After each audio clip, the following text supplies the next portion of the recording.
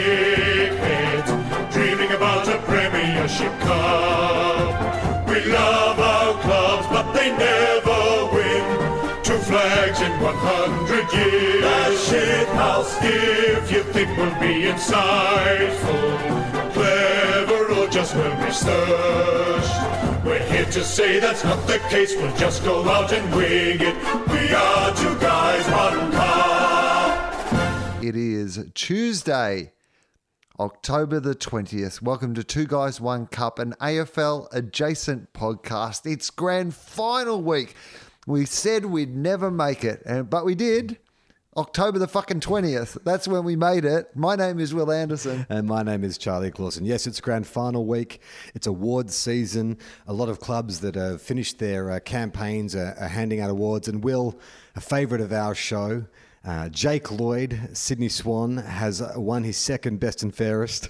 Second best and fairest. Yeah. Was it him or was it just some other bloke from Sydney and they don't know who Jake Lloyd is either? Well, a lot of people contacted us via social media to let us know that Jake had won his second and attached to his photos. And firstly, I'll say that still no clearer on who this guy is, having looked at many photos of him sent to me.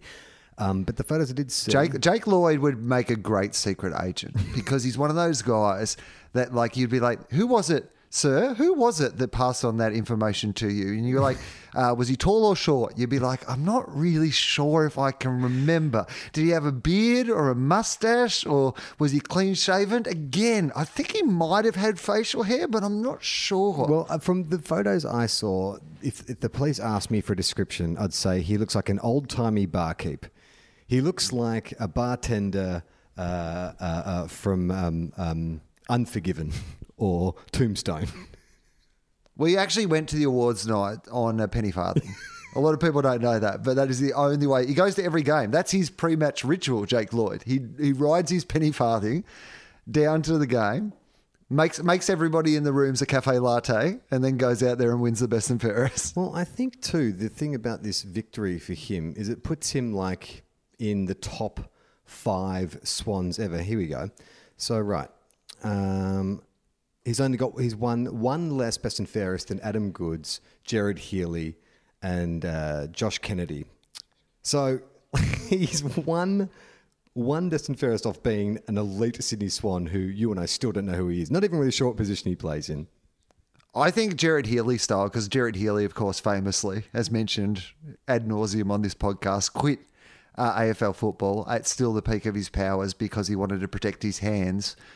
Because he was a physiotherapist and he thought it was really important he was also, for the rest of his career. He was a big fan of Doctor Strange comics and he knew what happened to Doctor Strange and he was like, I don't want to have to become some master of the mystic arts after football. I'd like to be a chiropractor. But he did become a master of the mystic arts of commentating on football. And just being the voice of football. The great irony of Jared Healy quitting so he could become a physiotherapist is he didn't spend a fucking day doing physiotherapy for the rest of his 40-year fucking career because that was done. That was the devil's bargain he made with Beelzebub. He did become a master of the mystic arts, you're right. He has the power to interpret Jonathan Brown. Ooh. I mean, what Kingy's doing in the lab, you know, is pretty much the same shit that all Doctor Strange's like Wong. Kingy is Wong. He's in there with all his charts and his graphs. And Jared, Doctor Strange, as they call him down at the Fox Footy offices, Doctor Strange Healy, he has to interpret all those mystic arts. What's Doctor Strange's headquarters called? It has like, isn't it called like the Magitarium or something like that? Doctor Strange headquarters. It's got a This is 2 Guys, 1 Cup, an AFL adjacent podcast. This is grand final week, and we're starting with comparing Jared Healy to Doctor Strange. Much like his office is the Sanctum Sanctorium, which sounds like something that David King would analyse stats inside. The Sanctum Sanctorum. A lot of people don't know that, yes, Fox Footy calls it the couch. But Jared Healy always refers to it as, come on, boys, let's take a seat in the Sanctum Sanctorium. Sanctum Sanctorium actually sounds like the disease that will be ravaging players in the AFL next year. It'll be the new syndesmosis. In fact, syndesmosis actually sounds like something Doctor Strange says in one of his fucking spells. No, Sanctum Sanctorum sounds like a player, like he plays for North Melbourne or something, and Brian Taylor deliberately mispronounces his name just because, he can't be bothered learning to get the correct pronunciation. This whole idea that Jared Healy is Doctor Strange is actually making a lot more sense because it's always Jared Healy who is the first person to identify all these new diseases. And I always thought it was his background as a physiotherapist. He knows all the official terms. But what I realise is he's been just casting gentle spells because every one of these diseases sounds like something you'd say before you cast a spell. Syndesmosis. Yeah. Like if a magician came out and went, in a Harry Potter movie, they just went syndesmosis, some shit would happen. And also osteitis pubis. Yeah. They are both spells. Well, I think what you're pointing out is they're both Latin, Will. Yeah. But when they say a player's been out for a spell, maybe they've been at some sort of AFL Academy / Hogwarts. Is there a chance to get in the AFL Academy, you have to run towards a brick wall and hope that it opens up into a new dimension? Now, I'm on holiday, so I only saw one game. I saw half of one game this weekend, which, just like Kane Corns, though, it won't stop me from having an opinion. I saw half of the Richmond Port game and I saw nothing of the Geelong Brisbane game. So maybe you can walk me through your impression of both games and I'll chime in Kane Corn style with some hot takes. Well, I watched 1.5 games. I can't claim that I watched all of the 2 games, but I watched pretty much all of the Port Adelaide match against Richmond. And here's my impression. The Port Adelaide probably should have won, but they snatched at it. When the moment came, they had about 7 minutes in the final quarter where they had all the momentum and all they really needed to do was have some composure and everybody just wanted to win it too much. And it was just one of those moments where Richmond, the old pros who knew not to have to try as hard, they just held their nerve and Port Adelaide just wanted it too much. Yeah, so I saw the second half when Port were within, I think it was around about 12 points or something, around about the third quarter. And it is exactly that. There were so many half chances that you're just like, God, if you just had, lowered your eyes a bit or given a handball off in that moment. But geez, Richmond are good to watch. Like, you're right, use the word old pro, and that's what they're like. They're like a boxer who just has good ring sense, They're just not going to be pressured. They won't be rushed into mistakes. They're explosive when they need to be. Having said all that, we've talked a lot this year about 2 guys, 1 cup, like our math, how we arrive at certain conclusions based on the mottos of a team. And I said last week that Richmond have an axe to grind with Port and they have an axe to grind with Brisbane. But the one team that I thought could get them would be Geelong because it's reversed in that instance. Geelong had the axe to grind with Richmond. Now, I'm very excited. We've talked storylines all year and this one was the old gunslinger. This is the 2 old Victorian gunslingers come out and duke it out. And the 2 best Victorian teams of the last 10 years. Because, if you put Hawthorn's success into, the first half, I guess they're the kind of first half of this last decade. Mm-hmm. But Geelong and Richmond have enjoyed the spoils more often than Geelong. But Geelong have got the best record home and away. They make the finals so consistently, but they haven't been able to do it. And Richmond, no, we don't need to tell people how good Richmond have been. But it feels to me, having watched both games, and I'm skipping ahead a bit, but having watched both games, my impression going into grand final day is that Richmond are probably the team that is most likely to just get shit done. Yeah. But Geelong's best is better than Richmond's best. So I think if Geelong, right? Yeah, I think if Geelong if both teams play at their best, Geelong win. If Richmond are able to get Geelong not to play at their best, they don't have to play at their best to win. Does that make sense? So, yes. if you start them both evenly, if it was a sprinting race and you just let them run 100 metres, I think Geelong wins. I just think when they're up and about, they are irrepressible. But I think that Richmond doesn't need to go in a head-to-head race. Richmond needs to shut down what's good about Geelong. And then I think in the same ways they've done in most of the finals, they can just shut down the good bit of the other team and then get shit done around it. I just feel like Richmond's advantage, and I agree with everything you said, but I feel like Richmond's one advantage is they are a much more explosive team. Like Geelong are a high possession team. They like to control the ball in the air. But Richmond have more of those kind of mercurial, Sydney, Shai Bolton, Edwards, kind of Dusty Martin, guys who can pop up and do some really explosive things and in a short period of time pile on goals. So for me, I feel like Richmond just have to match it with Geelong inside, in the air, control their tools, and then just have little moments. Like they don't have to go 100 miles an hour every quarter, every minute of every quarter. They just need to stay with them and then have those little bursts. Well, you know what I think excited me about Geelong was I think Brisbane are a good team and they managed to make Brisbane look like an ordinary team. Yes. To be honest, the scoreline flattered Brisbane in the end.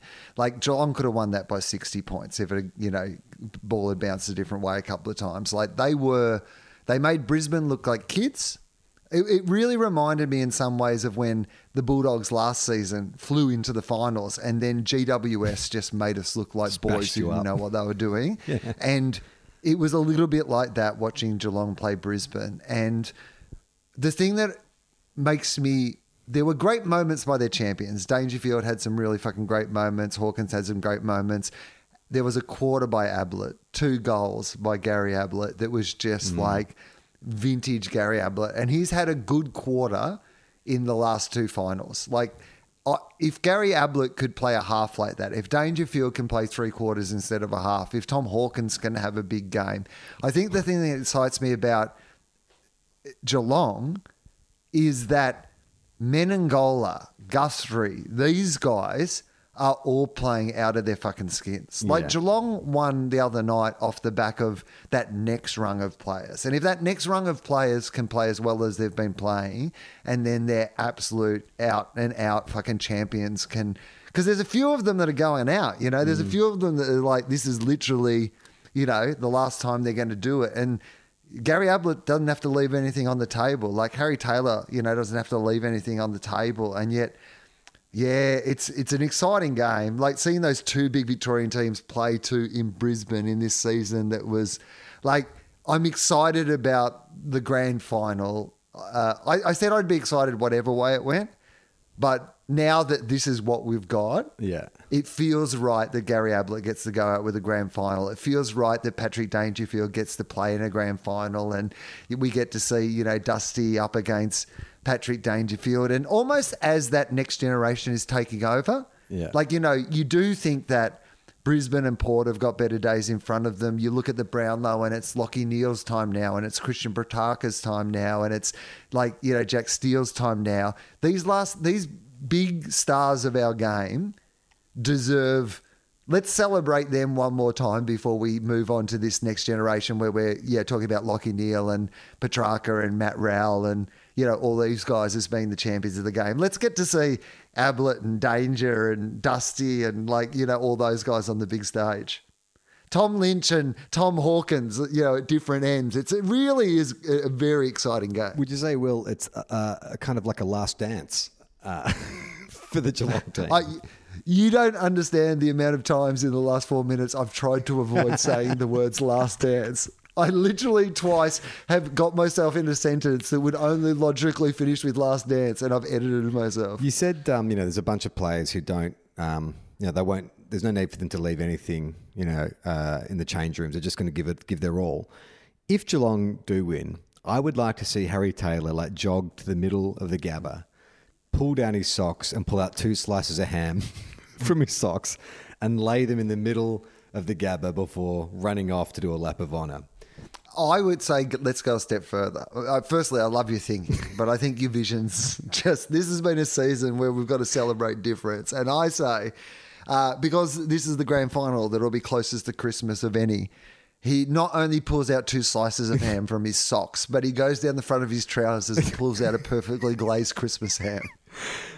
I mean, I would love if then you see John Longmire step over the fence and jog out to the ground and he reaches into his pants and he also pulls out like an entire turkey and everyone's like, oh, that's what that is. Like it's a turducken.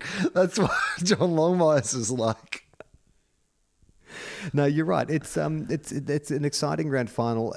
I feel like Brisbane, without having seen the game, I did watch the highlights. But you've just got to wonder, like, God damn, will they ever have an opportunity like they had this year where they played most of their games at home? You know, next year. They're going to play the grand final. What, do you think it'll still be at the Gabba next year? I think there's a chance we still play in hubs, for at least part of next year. But no, I mean, the home thing, absolutely they won't. But I still look at that team, and perhaps they get Danaher to add to the forward line and they get an extra year into people. I just don't see that team going backwards. I only see them going forwards. And they've got close. They lost. They finished one of the best teams in the competition last year, lost the finals. They won a final this year. They got to a prelim. They had a crack at it, and they'll learn from this and they'll come back better next year. Joe Danaher going to Brisbane, and just recently Jeremy Cameron announced that he wants to go to the Cats. So how's that free agency going? Yeah, well, Joe Danaher wants to go to Brisbane because Dennis Pagan is worried that too many of the Brisbane players are getting big heads and he wants to even it out. So. Dennis Pagan, Chris Fagan. I feel bad about that joke because I realised the other day when I was tweeting something that Joe Danaher follows me on Twitter. So then I really felt like bad that we've made jokes. Well, that's all it takes. Jake Lloyd just needs to follow me on Twitter and I'll be right across Jake Lloyd. Are you surprised that Jeremy Cameron has decided to leave GWS? No. He loves fishing. We know that from his pocket profile. Maybe it's the chance of playing at the Cats, but also the chance to go fishing with Danger. I think that's absolutely the number one reason. Like, Geelong already have a spearhead. Yes, it's a spearhead they're transitioning out of, but Tom Hawkins was, you could probably argue, one of the best 3 to 5 players in the league this year. So it's not like you're going to a club where there is a big hole for the job that you do. You're going to have to sit back and be the number 2 for a couple of years while the big bull's still in the paddock. So I think the only reason that he's going to Geelong has got to be the opportunity that Paddy Dangerfield's lured him in, and I use that word absolutely correctly because it is all about the fishing. Sure, Ben Cunnington's out there with a boat as well, going, we've got a great big hole at full forward, mate. You know what? You can play full forward, forward pocket, centre half forward, all in the one game. We don't have enough players. I read an interesting article online about this discussion around free agency and whether or not it's becoming a negative thing in football because so many of these free agents are going to successful clubs. The idea was being, well, if you're a mid-range club or a low club that's got a big war chest, you can get a star and rebuild faster. Yeah, but that has worked sometimes, but more often than not, what you get is players going for success. Yeah, it turns out that a player who's spent the first half of their career at some club that has had no success doesn't want to go to a club that has less chance of success. Who would have fucking thought? I mean, it amazes me it's turned out this way. Well, what I thought was interesting about the article was they're saying that in AFL it is quite unique to take... Well, AFL in terms of other international sports... that its champion player would be willing to take a pay cut at the chance of personal glory. They were talking about the NBA and the NFL and stuff. And generally, I mean, I guess because the money is so much larger, it's like, well, if you're going to get $50 million to go play for the Minnesota Timberwolves, you'll go to the Minnesota Timberwolves. And I was just wondering why that is. Is that more of a cultural thing, or is that just because the money, it's not astronomical money? So what's the difference between, say, a couple $100,000 or something? I think we value team success over individual success. It's the fact that, we've talked about this before, that a player's career can be judged on how many premierships they've won, despite the fact that they've been like an out and out. I mean, Dangerfield is a good example of this, right? Like, he's clearly been one of the top 3 players in our game for the last 5+ years, but the fact that he hasn't won a premiership is an asterisk against his career in some people's eyes. And so I think that it's partly to do with the fact that there's 18 players on the field, whereas in like the NBA, for example, there's 5, so it's much more focused on the individual, whereas like with 18 players, we focus more on the team. Yeah, it's interesting with Danger though, because his switch wasn't really about chasing success. Again, or money. It was about fishing. There's one thing that we value more than money and fucking, it is the fact that you can go fishing from Moggs Creek. Caleb Daniel, one of the Dogs' best and fairest. Yeah. Been lots of photos of him without his helmet on and a lot of discussion around how good looking he is. Everyone is catching up to the fact that Caleb Daniel is a good looking cat. He is the quintessence. He literally is the quintessential, hot girl who takes off her glasses and fucking shakes out her hair. He Do you think takes off that helmet and everybody's like, but you're beautiful. So maybe the helmet isn't really about protecting him from concussion. It's really so he doesn't distract. It's protecting other players from his doesn't distract his teammates. His teammates have demanded, like the man in the iron mask, that he has to wear that helmet so that they don't get distracted just staring at how beautiful he is. It really is remarkable. Like maybe it's because the helmet has stopped him getting all those broken noses and cuts in the face that other players might get. But it's just like, look, I'm not trying to be heightist here, but if he was a taller man, he could be a catwalk model. He's got the most to lose, I think, is what we've identified. Like, we think of the idea that you wear a helmet because of concussion, but he doesn't need to protect his brain. He needs to protect his beautiful face, because that's his money maker for years to come. So he has gone into those games just going, well, other people can afford to, like Joel Selwood. Imagine, like, he bleeds from his face in every post-match interview I've ever seen in my life. Like, if he'd started as beautiful as Caleb Daniel, that's like destroying a Da Vinci. Like, you can't let a kid finger paint on top of your Da Vinci. And that's how Caleb Daniel's got to think when he looks in the mirror. You know what Joel Selwood looks like? With the Peanuts cartoon, like the longer it went on and the older Charles Schultz got, the more sort of jagged Charlie Brown's head would get. Charlie Brown's head's meant to be a perfect circle, but then the older he got, they just got more jagged. And that's what Joel Selwood's face looks like. When you see him, there's just like all these weird lumps and bumps. Joel Selwood looks like he's been drawn by somebody with Parkinson's. That's exactly right. I just thought maybe we talked about Jake Lloyd. We should probably let's see if there's any info on him that we can chase up, because I feel like that's good. We should learn more about this guy. I mean, I feel like we tried this last time and none of it sunk in. I just figured because he's won his second that maybe there's an interview on the Swans website or something. Oh, that's good. Yeah, we want to. Because I just want to know what makes him tick. Because even a bunch of people sent us this Damien Barrett sliding doors from last week, which was like, if you don't know who Jake Lloyd is, then, you're not the only one, but could be considered one of the greats. Okay, so... I think we got onto that early as well. I'm going to chalk that up. We've got a few things that I think we've identified, right? Richmondy, again, there's some people who argue about where that came from, but, identified, I'm saying, not came up with. Richmondy. Yep. Disappointing. Collingwood backs to the wall. Well, we popularised that. We didn't come up with it. Right. No, but that's what I'm saying. Identified, Caleb Daniel being beautiful, I think. Absolutely. That's ours. That's but ours. People are catching on to it. Like, this is what I'm saying. We had been speaking about Caleb Daniel being beautiful for weeks, and now suddenly it's out there in the media that Caleb Daniel is beautiful. And you're saying that Damien Barrett wrote an article on afl.com.au that started with, if you don't know who Jake Lloyd is. Charlie, I'm calling that we came up with, we were the first guys who didn't know who Jake Lloyd was. Other people are coming in late on not knowing who Jake Lloyd is. We're not knowing who Jake Lloyd is. We were early adopters of not knowing who he was. Well, I found an article here. This could be very interesting because this is actually from 6 years ago. At the early stages of his career, this is in the Herald Sun, written by our two guys, one cup favourite, Mark Robinson. Firstly, the idea he's been playing for 6 years surprises me.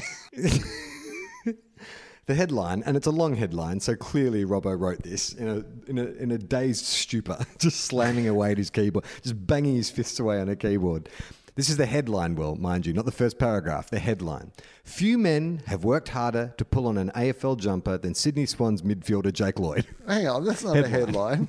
That's the headline? That's like the first three pars. Okay, so it's 3 a.m. and Jimmy opens the back door at the Horsham house. The home is familiar but foreboding in a shadowy silence. Jimmy walks through the family room, which is just off the kitchen, into the hallway. Hang on. Is this Mark Robinson or is this some more Cunt fan fiction? I know, it sounds like Cunt fiction, doesn't it? It's Lloyd fiction.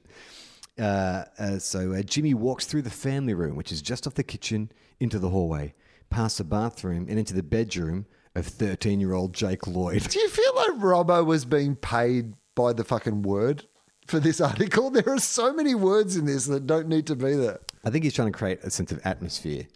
Jimmy taps him awake. Jake rolls out of bed and they go to the shed. Now, look, if we went no further than this, and I only read you this This part, was evidence to a royal commission. yeah, this story could go one of two ways.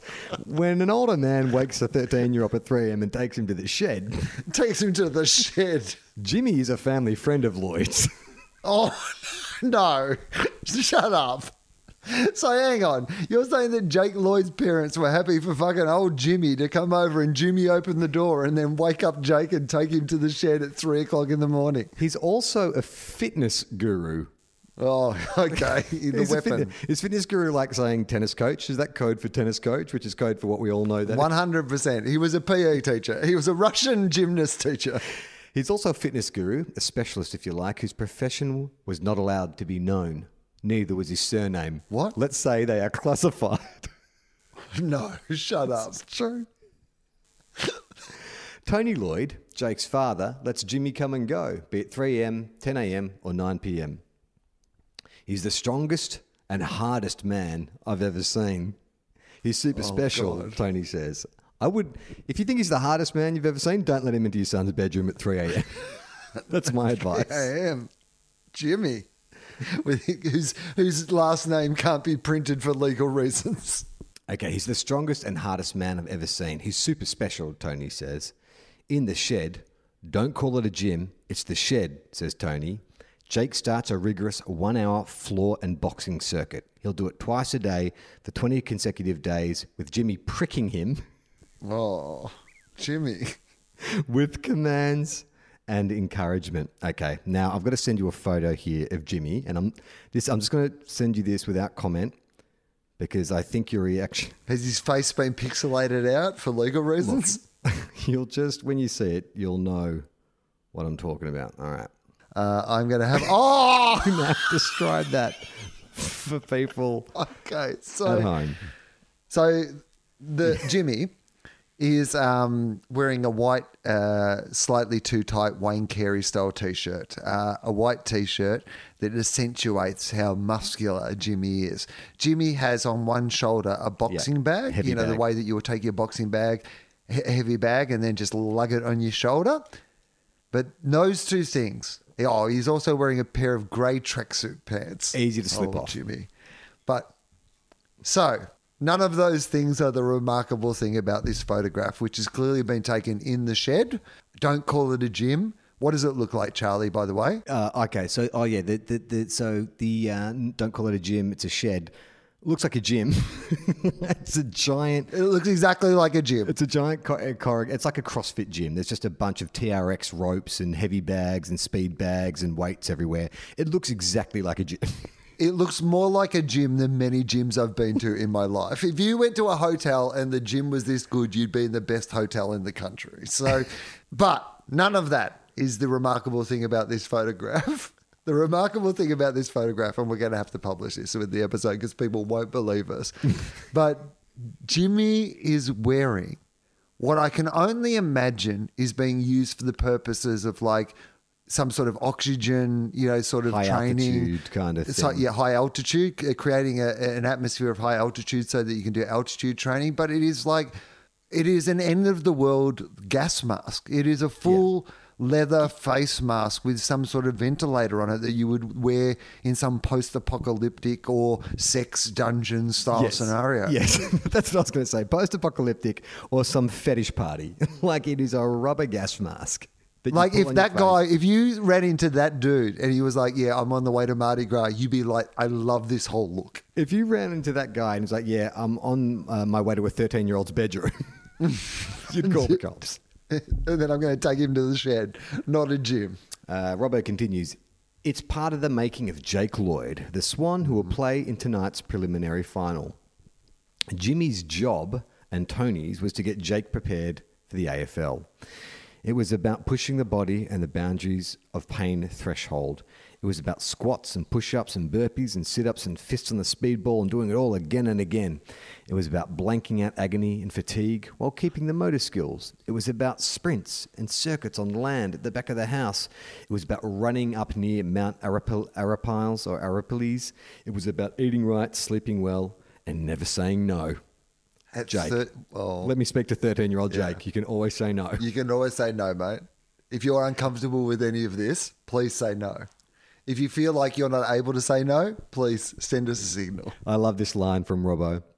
Some people would call it maniacal, perhaps Spartan. Yeah.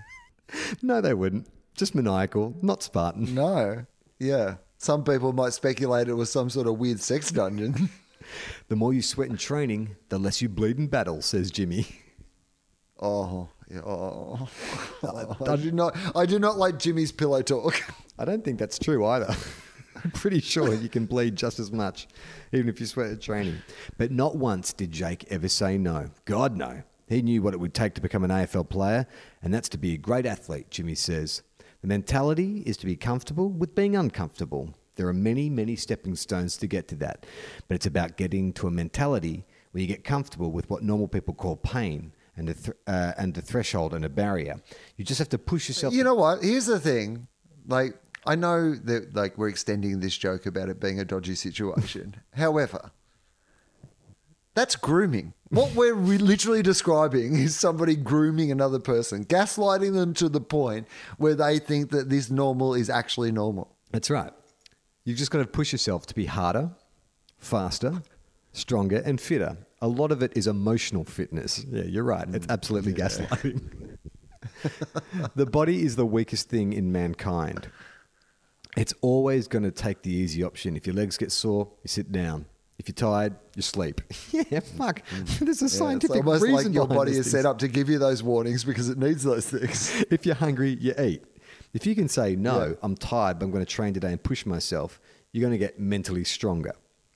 This all seems like a great thing to be doing to a 13-year-old kid.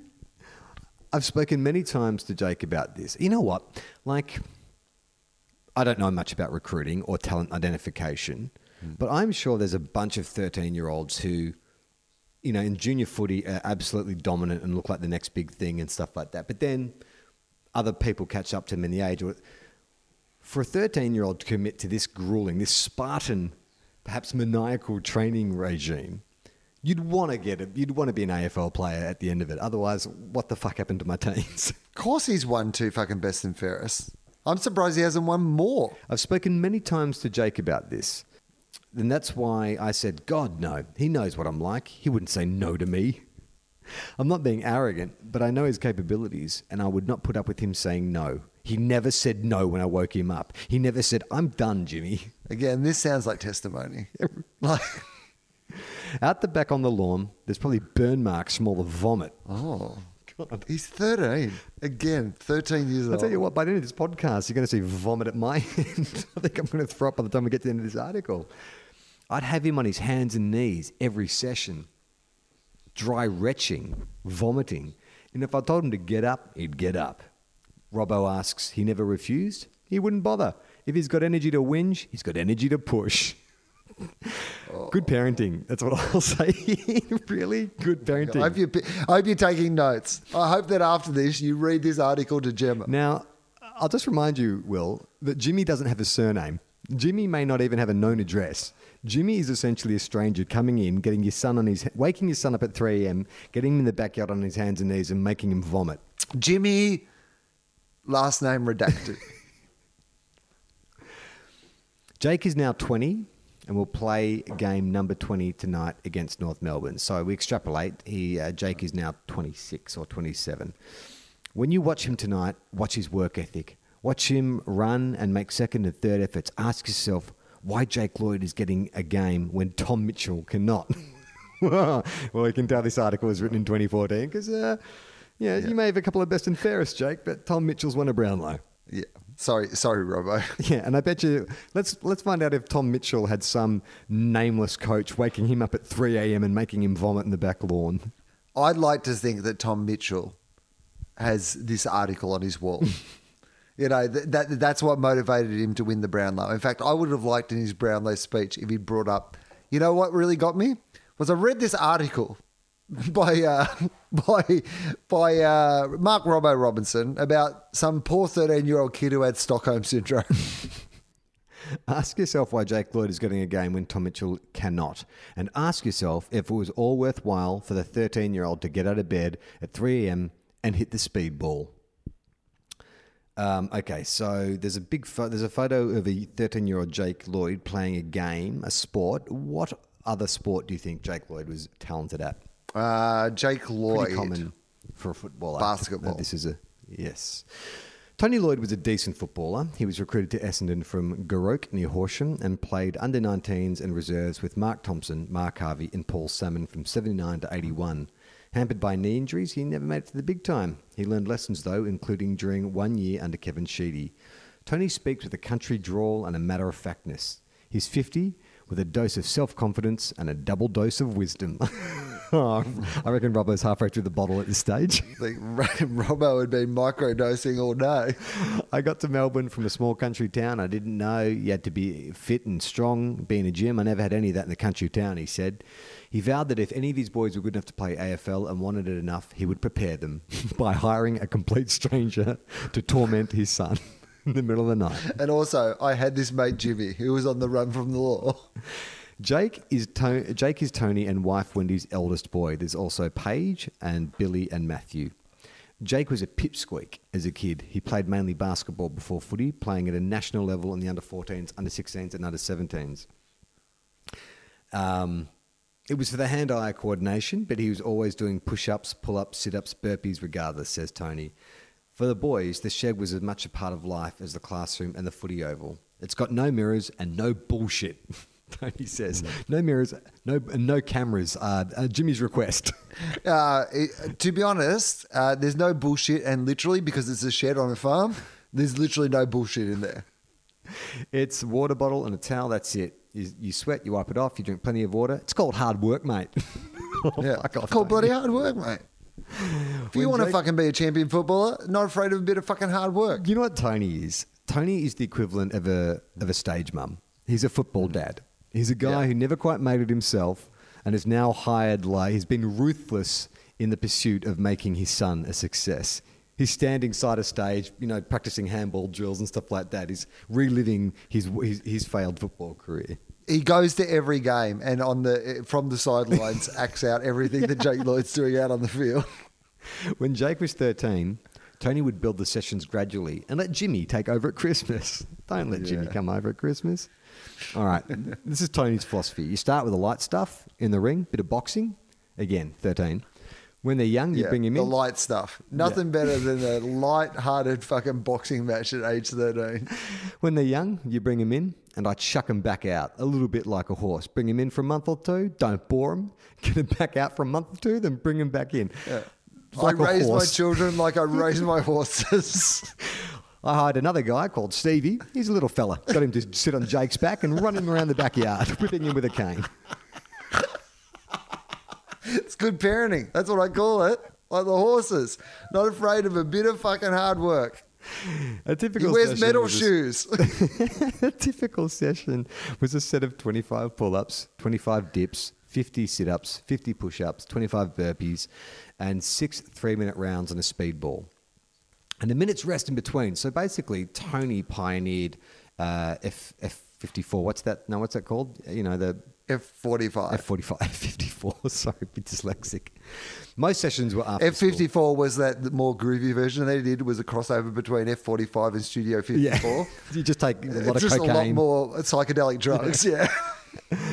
But sometimes before school, depends if they need a little extra to get them going when they're a bit lazy, Tony says. Sometimes they were twice daily if you want to get them a little bit faster in a fitness zone.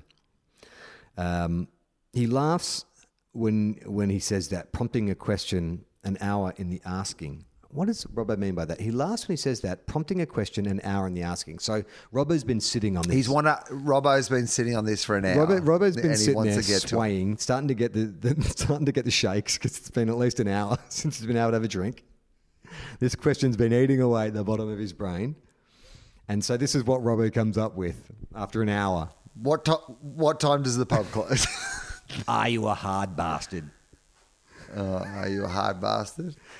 Tony. Hey, are you a hard bastard? Tony responds, hard but fair. I love my kids. That's how it is. It gives you strength when you're going through a young age. Kids can get a bit off track. It's good to come home and have a program, give them a little push. They handle it well. I'm not ruthless. I look after them. They're fed well. They sleep well. They eat well. I just hire a little midget to come around and ride them around the backyard like they're little horses. They sleep in the stables with the horses. I've raised my children as horses. My favourite song, my lullaby I sing to them is Daryl Braithwaite's The Horses. When they're good, they get a cube of sugar. Yeah. We have five P's here. Okay. Will, can you guess? Now, it's not 5 random words. It's a sentence, but each word in the sentence begins with a P. And I'll give you a hint. Piss poor for performance. Oh. Something piss poor. Something preparation. Yep. Piss poor performance. Yeah, preparation does what to a piss poor performance? Pornography. That's when Jimmy comes around. That's after 3 a.m. Preparation and porn. Preparation and porn leaves the piss poor performance. Preparation prevents a piss poor performance. So you've obviously heard this saying before. It does. No, I just guessed it almost perfectly. Really? I've heard it before. Okay. Just be prepared in today's sport. It's one of those classic football like slogans. Like, if it is to be, it's up to me. Right. And preparation prevents piss poor performance. It's hard to say. It's a vocal warm up also. You don't need the. Theoretically, so that you're out there on the field, Yeah. and you've got good talk in between each other. You've got to do a few vocal warm ups in the sheds before. But I reckon you could also just say we have 4 P's. Preparation prevents poor performance. You don't need the piss poor performance. This is an extra P. You're wasting time even saying that. That's not. It's not well prepared at all. Somebody was in the meeting and they were just like, we need an extra P. What else? And someone else is like, P's? Again, we just need an extra P. No. Pneumonia. No, P. Again, Gary. P. You keep saying that. P. Piss. P. As in P. Oh, I get it. Right. Yeah. Yeah. Piss. Yeah. PP. Tony says, just be prepared in today's sport. I wasn't prepared for Essendon. So what we're getting here, as an armchair psychologist, it's Tony's story. Is that he's... Tony living his dreams through Jake. Yeah. All his children, he's punished them all for his inability to take his opportunity back in the day. Jimmy's 20-day, 2 sessions a day regimen is reserved for Christmas when Jake returns from Horsham.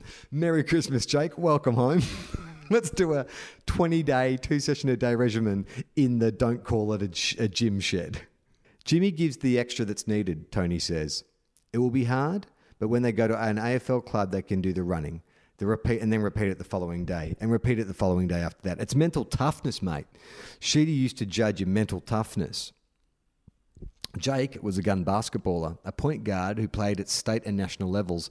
He was too small, a lot of the rep coaches said, but Jake would never give in. So he played footy, and because of his basketball, what they always say about ex-basketballers at AFL level, Will, what skill does it give them in particular? Well, they seem to have time. They seem to have more time than the other players. So the analogy is it's a driving analogy. No, I don't know the driving analogy. I was going to say that they have good lateral movement. What is the driving analogy? Good in traffic. Oh yeah, good in traffic. That's right. No, you're right. Good in traffic. Well, do you think that Jake Lloyd is being undervalued because Scott Pendlebury's name can't be mentioned without the idea that he used to be a champion basketball player? But is Jake Lloyd getting that in the commentary? Does every time Jake Lloyd gets the ball, do they say, well, that's probably because he was an ex-champion basketballer? I think maybe not, because Christian Petrarca seems to have taken that narrative. It's now Christian Petrarca is the new ex-basketballer. Good in traffic. But is it like Highlander? Can there be only one? Surely everyone I think so. Oh, okay.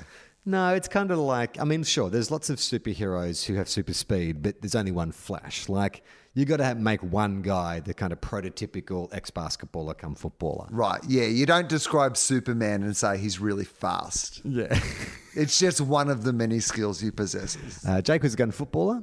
And he was fortunate. For 7 of the past 8 seasons, he's played in a premiership team, including one as a 15-year-old for Horsham Seniors in 2009. Of course he's played for Horsham Seniors in 2009, like when he's still playing under 15s, because he's fucking like fitter than every person in the entire area of Horsham. I love this. Robbo opens this next paragraph with a stupid question, but Yeah, no it's doubt. like Robbo. Let's ask Jared about that. How many stupid? Do you start every stupid question with a stupid question? Because AFL 360 would need to go for an hour and a half just for all the times you have to say a stupid question. Stupid question, but was Jake ready to play with men at 15? Oh, he was definitely ready, said Tony. He'd been playing with a grown man since the age of 13. Playing with a grown man in the shed for fucking years. He'd done a lot of work, done a lot of preparation. I told him to keep his feet and the senior players would look after him, and they did. He was frightened. But he wasn't frightened. He had good awareness, Jake. He was small, but he was a strong kid because of all the work he'd done in the shed. He had huge self-belief and he was mentally strong. All the preparation has helped him. He's on time, always there, never late. Every clock in the Lloyd house, save for the master bedroom, is set half an hour forward in time.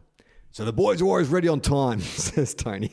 This fucking guy needs to see a psychologist. He needs to make peace. Also, if every clock in your house is set half an hour forward, that just becomes the new way you measure time. Time is just something like daylight. That's daylight. Essentially, you've just put daylight savings into your house. Before Jimmy got a hold of Jake, and now before Jimmy got a hold of Jake, and Jimmy now works with Billy and Matthew, that's the brothers, Tony would have the boys running up Mount Arapiles at 6 a.m. You got to get out of your comfort zone sometimes. There are times when you got to do things when you don't want to do them. If you're going to be a professional sportsman, you just got to do it. He admits his regiment is not the norm. It's a little different. What I love about this article about Jake Lloyd is we have not heard from Jake Lloyd, probably because he's too busy vomiting on the front lawn. They do it because they want to do it. For an hour and a half, Robbo's just looking at Jake vomiting out the window going, I'll be with you in a minute, mate.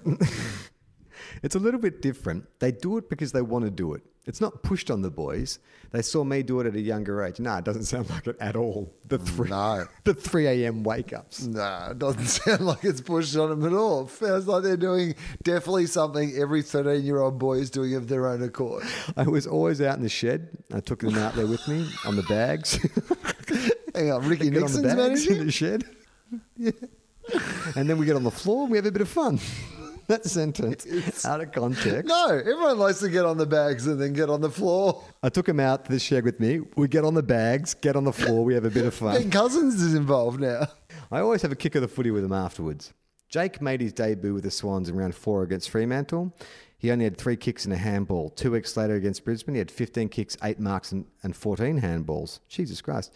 The Swans had a keeper. It took him time to get there. Jake nominated for the 2011 National Draft and sat in the family room and watched it unfold. His name was not called out. Oh, Jesus, can you imagine? Oh, fuck. All that training. Imagine that. After all that training you've done, all that hard work, every 3 a.m. in the fucking shed, and then suddenly you don't get drafted. Like, this is almost the story of how you should not abuse your child to pursue some dream to fulfill your fucking fantasies that they're not actually prepared for. Luckily, we know it turns out well, so we can enjoy this, but fuck Tony me. says, I remember he shook his head, got up, went out into the shed, smashed out a workout, and came back in wringing wet, Tony says. He said, they won't beat me. I'll do it next year. That's what we call Stockholm Syndrome. This kid lost his any sense of perspective. His dad's like, they won't beat you, but I'm about to beat you. Get my switch. In 2012, Jake moved to Ballarat to focus full-time with the Rebels. He was full tilt. He was up at 5 a.m. every day and worked at a laundry full-time so he could train and play with the Rebels. So he could technically be both the laundry steward for the club and also the fucking gun player for the club. That would be amazing if we found out that Jake Lloyd is not only the twice best and fairest of the Sydney Swans, but also does all the jumpers on away games. The property steward. Oh, well, I guess, you nominated- know what it is? Like in the hub. Because in the same way Mitch Robinson had to become the hairdresser because they couldn't get out to the hub, is there a chance that Jake Lloyd's like, it's okay, guys, I've got this. Chuck us your socks. He nominated for the 2012 draft and again was overlooked. I can remember that day too, Tony says. He was angry. He went straight out to the shed and smashed it again. Okay, so he got overlooked 2 drafts in a row. Yeah. And each time would go out into the shed and just smash it. 6 weeks later, Essendon interviewed him and Adelaide visited him. Sydney selected him from the rookie draft with number 16, selection 16. In between the draft... So he's a rookie. He's a rookie selection 16 and he's just won his second best and fairest, which is just fucking an amazing story in and of itself. It's an amazing story. In between the draft and the rookie draft, there were 4 to 6 weeks and he went berserk for a month every day, Tony says. Clearly, Tony is proud of the boy and pays no mind to the small talk in Horsham that he's a touch eccentric, if not crazy.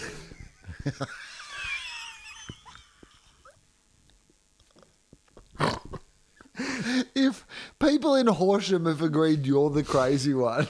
You're the crazy one. Nah, just hard, mate. Just bloody hard. Well, Tony responds. Hard but fair. People do say it, but they don't understand what you're actually doing for your children. It's not just about footy. It's for general life, he says.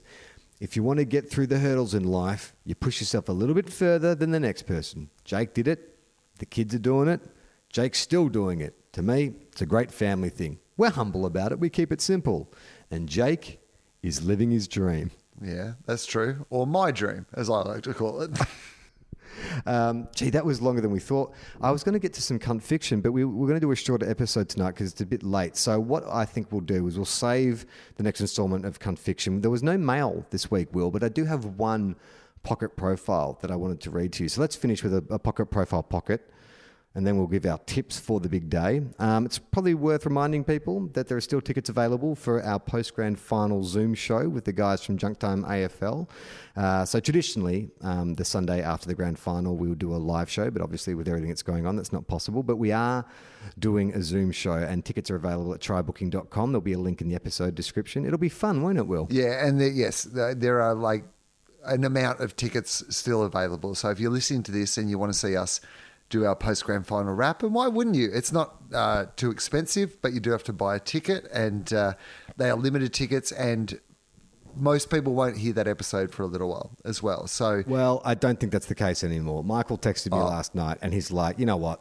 Let's just put it out normally like we would. Yeah, okay. Well, we'll put the episode out, but maybe we'll make the video available at another time. So if you want to see the video, the best way to do that is to join us for our live Zoom show on Sunday. And I think it'll be really cool fun. So I definitely think it'll be, if you like this podcast, you probably listen to their podcast as well. And it's always such a fun day. And we've got a couple of good guests in mind as well. I think it'll just be a really fun show. All right. This pocket profile is for the Melbourne player, Marty Hoare. Never heard of him. All right. He was drafted. I hadn't heard of him either before. I think it's Marty's sex worker, by the way, I think these days. He was drafted in 2018. I believe he played 14 games in his debut season, but I think he has not played a game this year. He may be injured. All right. Okay. Marty Hoare. Let's get into it. Any pre-game superstitions or routines? Now, yes. It's an play in the reserves before the game. Go smash out a set of fucking burpees at 3 a.m. with Jimmy. All right. It's something he eats, and it is an object that you may purchase while stoned at the service station. As you are paying for your petrol, you might grab a bag of these on your way out the door. I eat a bag of Doritos. Sweet. Oh, it's an odd adaptation of a popular chocolate bar. Oh, a bag of no, I don't know. It's what we're doing now, Will. We are recording a show, podcast, pods. Oh, pods, a packet of pods. Yeah, a packet of Mars pods before a game. Okay. Greatest individual effort you've seen on the footy field. It's a classic grand final moment from the 2000s. Probably one of the most the smother from the St Kilda. No, earlier than that, mid 2000s. Oh, very famous bit of commentary accompanied this moment. No, it was a famous mark in the 2000. No, just help me. Leo Barry's grab in the 2005 grand final. Leo Barry, you star. Yeah, a player from another team you'd love to play with. And my hint for this is that I imagine this guy would also grab a couple of bags of Mars pods quite regularly. He was on the way out from the survey. Jeremy McGovern. Jeremy McGovern. Oh my God, really? Yes. What's the best rule in football? Uh, This is a rule that I imagine defenders would like. the best rule. It has to do with restart a play. Oh, the no goal square. The whatever that's called. Play on from the Play goal on from square the to goal kick squares. out. What's the worst rule in footy? Deliberate out of bounds. Hands in the back. Oh yeah, that's a defender. How many games does Marty, sex worker, watch each weekend? I'm going to say 5. Lower. 3. Yes. What's his favourite footy show? And don't stuff this one up. You bloody missed an obvious one last time. The front Get it bar. right. No, that's exactly what you said last time. It's not on anymore, sadly. It's no longer on air. The Marngrook footy show. Marngrook footy show. Who is his favourite commentator and why? And I don't even know I know who this guy is. Hang on. It's not not one of the big famous commentators. I'll see if I can find some info on him. Is Marty Hoare Indigenous? Don't think so. Okay. Okay. I've found this guy. I don't even. He appears to be a Channel 7 commentator, but I have no idea who this is. His first name's Nigel. Oh, Nigel. No idea. Nigel Carmody? Okay, sure. No, don't know who that is. Okay. What's his favourite meal the night before a game? Pasta. Yes. Which teammate should appear on the next series of The Bachelor? What could I say about this guy? Has a brother who plays for another team. Old mate, who's the Melbourne captain, Nathan Jones. Angus Brayshaw. And I believe Jack Viney is the captain of Melbourne. Oh, well, he was the former captain. Former captain. Yeah. Which teammate belts out your club theme with the most gusto? Nathan Jones. No. Jack He Viney. used to play for another team. Braden Proust. No. No, he wouldn't be playing. I imagine this guy would jack the team up quite well. Jack the team up quite well. I imagine he would boost them. I imagine he would raise them with a bit of... I love, for people at home who of course can't see, the action that Charlie is doing with his arm is much like that guy who got caught masturbating in a Zoom meeting when he thought it was muted. I'm having my own version of that on Skype right now as you do some sort of pirate masturbating fucking signal that's like, who is it? I'm miming levering something up. Oh, It's okay. Jake Lever. That was a terrible, terrible clue. Good answer. The one before about Leo Barry was an excellent clue. That was a terrible clue. That's a lever. That's the best thing. Like you couldn't go with the fact that he left his other club. How about that? That would have been a good fucking clue. Jake Lever. Oh, yeah, that's good, actually. Okay, what's his favorite? All right. The question is, what is his favorite Netflix series? And his answer is... We often, in the Pocket Profile Pocket, encounter an answer in which the player sounds like they are an emo 15-year-old. So, favourite Netflix series, Will? 10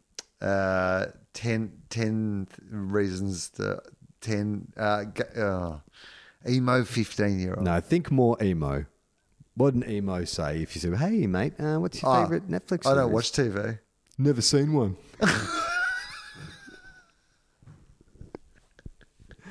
Okay, Apple Music or Spotify? Spotify. Yes. Does he play Fortnite? Yes. Yeah, no. Yeah. Okay, now the big question. Favorite comedian? Carl Barron. That's not. This man has very recently, was all across the socials. Alex Shooter Williamson. Alex Shooter Williamson. I guess little Marty sex worker is probably a younger footballer. You know what the funny thing is about that? Is that I was literally going to say Alex Shooter Williamson. Probably really? because he's been all across the socials, but there was just part of me that I didn't even know if it was a joke that I was making, but I was going to say Alex Shooter Williamson. Okay. What is his favourite animal and why? And I think someone will, with your history, your background, could probably identify with this. A cow because he loves steak. Oh, close. Dairy cows because they make milk. I'm taking that as a win. His favourite section of the AFL record has come up before in other pockets. The spot the difference. Spot the difference. I love how predictable AFL players are. Okay, now keeping in mind that his favourite animal is a dairy cow. Yeah. What's his favourite possession? And it is something that you would need on the farm. Something he needed on a pair of gum boots. Bigger. A tractor. Smaller. Motorbike. Bigger. You're in the Ute. right. Yeah, the ute. It's a ute, yeah. Best gift you've received? You were just there before. The ute. Motorbike. Motorbike. That's a motorbike. Okay, if you won Tats Lotto, what would he buy? And I have no idea what this is, but if you just tell me what the thing is, it's a vehicle of some type. Some sort of boat.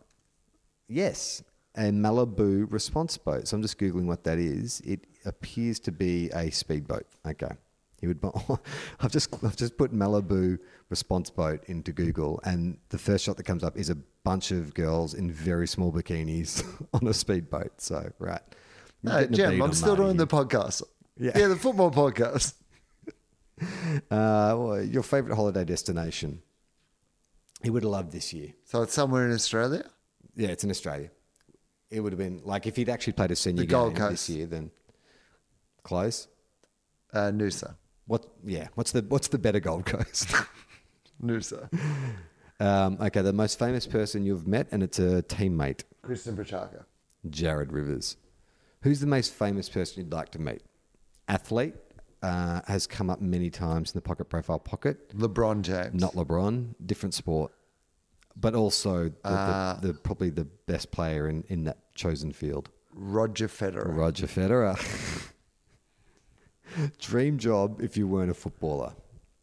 And the hint being that he has mentioned this before. It sort of relates back to things he likes. Speedboat driver. No. Lower your sights. Think more about your history. To have his own farm. Dairy farmer. He'd love to be a dairy farmer. And what's his dream place in the world to live? Fits in with this theme. The dairy farm, some sort of farm. Country Victoria. Country Victoria. Country with the Victoria. occasional visit to Noosa. In my ute and my bloody speedboat and my bikini-laden speedboat. Eating pasta in the back of my speedboat, living the fucking dream. All right, so we're going to wrap it up. We're going to give our tips and then we'll end it there. We will get to the end of Cunt Fiction. There's so much to go. In fact, we're going to be doing the Two Guys, One Cup AFL, Junk Time AFL a grand final show, but we'll also do a regular episode next week where we delve into the grand final a bit more and maybe make a bit more of a headway into Cunt Fiction.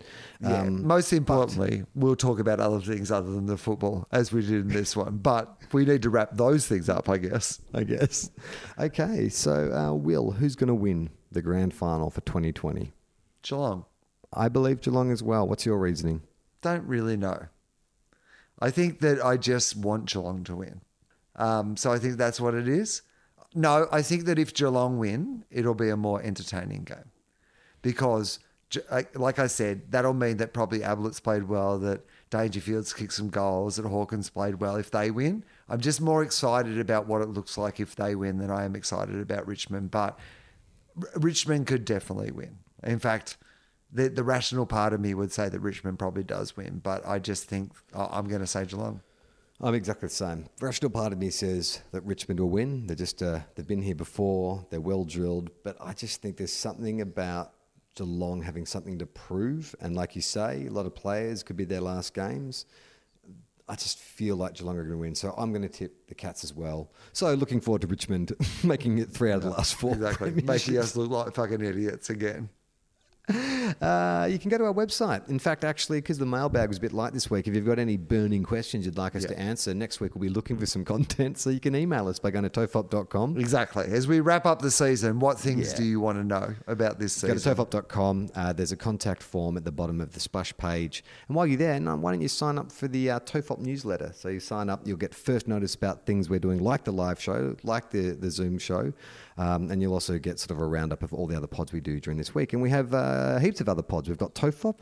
We've got a great one that came out yesterday, which is where we analyse the lyrics of In the Air Tonight, the Phil Collins classic. For about as long as we read a Jake Lloyd article on today's episode of this.